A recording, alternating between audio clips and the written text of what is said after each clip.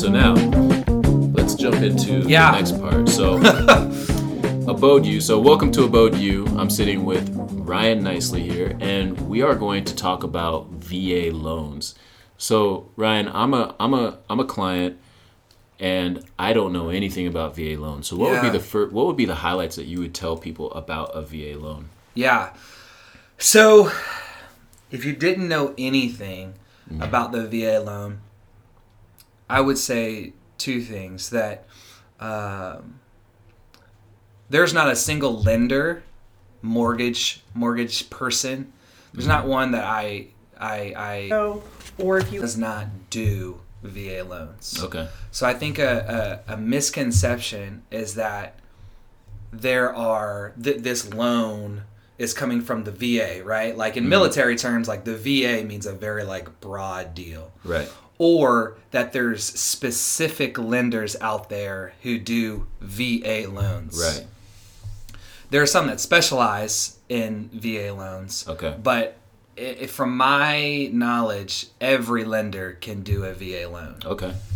So I would put that on the table, and I would also say, hey, I know 3 lenders that do a great job with the VA loan process. Mm-hmm. I would talk to them. Okay. Right? Because as a realtor, I know a lot of things generally. Like that's kind of my job. I mean, obviously I have a specialty within sales, but my specialty is not, hey, I'm going to tell you every single thing about the VA or conventional or FHA loan program. That is for that loan specialist to do that. So if you didn't know anything, that's where we would start. And everybody's situation is different, right? So I mean, they have to navigate some different things based on their situation with the military or whatever their position is. I don't know. There are some folks who it would make more sense not to use the VA loan that are in the military. Right, and that's what I was trying to get at. Yeah. It's like everybody's situation is different financially. So we like as a realtor and now the consumer, it's dangerous to think, okay, I'm in the military or I retired from the military. I got to use my VA loan. That's the best thing out there. Right. When that could just be kind of painting yourself into a corner. Right. So yeah. No, that's good. So what about do they need money down to, if let's say that they chose a VA loan? Yeah. Do they need money down to make that loan happen, or how does that work? Yeah. So that's a great question. So I would say this: if you are going to go the VA route, obviously having some cash on hand is going to be important. So think about your inspections, which are going to run you between $600 and $800. Think about the appraisal, which could be $600 to $800 out of your pocket up front. You also want to think about earnest money, and maybe that's a separate topic. Right. But earnest money is something that's generally in the contract that you have to put into that escrow kind of holding place. Okay. So you do want to have some money. Yeah. You want to also think about the lender fees, because the lender is going to make some money out of this too. They're providing a service. Right. They're going to get paid too. The real question is who is paying for the lender fees. Right. Sometimes the seller does pay that, but quite often in our market, the VA buyer needs to be prepared to pay those costs. Okay. So good to know. Can you do this with $1,000 in your bank account?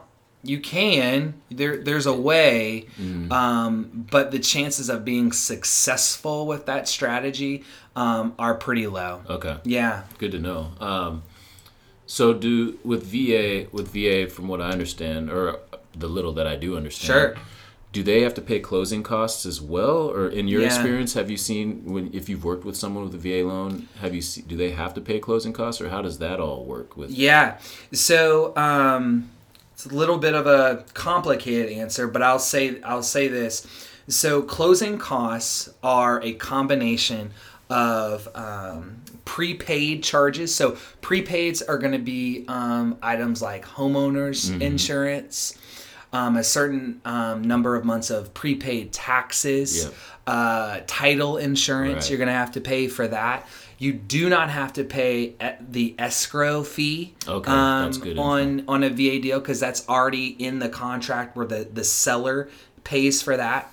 Good information. But then we talked about the lender fees, and those are also in the closing costs. Okay. So typically, closing costs are a combination of those prepaids that I mentioned and those lender fees. Okay. Okay? Yeah. So those are your closing costs, and those are negotiable, right? Like I said, sometimes the seller pays for them, but sometimes the buyer has to pay for them. And in our market, right, I would prepare that buyer of, hey, this could be something. It's probably going to be somewhere between $5,000 and $7,000. Right. So we can try to negotiate that in the deal, but it also may be the reason why you don't get the house. Yeah. So I think you bring up a good point about if you're in the military. Like, this is the point that I think is a really strong one for people, which is if you're in the military, that does not necessarily mean you have to go with a VA loan. Like, weigh your options. Where are you at financially? And if you're going to go that route, go seek a loan officer that specializes in that area. Or, I'm sure everyone has that information, but you would have some people, I'm sure, that you would direct them to. And then, if it makes sense for them to go conventional or whatever, whatever makes sense for their financial situation. Yeah, the beautiful thing I would say about the VA loan is that there's no mortgage insurance. Good to know. We could get into a whole tangent about mortgage insurance, but the VA does not charge you mortgage insurance, which can be an extra $200 to $300 on your monthly payment, which is a big deal. So that's a beautiful thing about the VA loan. And when I bought my first house, I didn't have 20% down. Right. Most of the time, to avoid that mortgage insurance kind of penalty, you have to have 20% down. I didn't have $70,000 to throw down on a house, but I did have that option of using a VA loan where I didn't have to put any down. And I didn't pay. You didn't pay the mortgage. That's the beautiful thing about the VA loan is that there's some real savings there. Right. For sure. Where can they find you? Yeah. Thank you for all the information. But where can they find you, man? Like, tell people where they can find you. So online, wherever. So recently, I would say in the last year, my safe space on the interwebs has really been Instagram. It's a beautiful platform. A lot of the negative things are not welcome there. So you can easily find me on Instagram, ryan.nicely. Nicely starts with a K. Right? So you can find me there. You can obviously find me, just do a Google search, Ryan Knicely with a K, Knicely. And you can find my phone number, my email, my website, all from a quick Google search. Cool. But if you want to really get to know me, the quickest and easiest, probably just go on Instagram and look me up. For sure. Well, I appreciate the time, man. Oh, yeah, it was a pleasure, man. Definitely. All right. Appreciate it, man. Okay.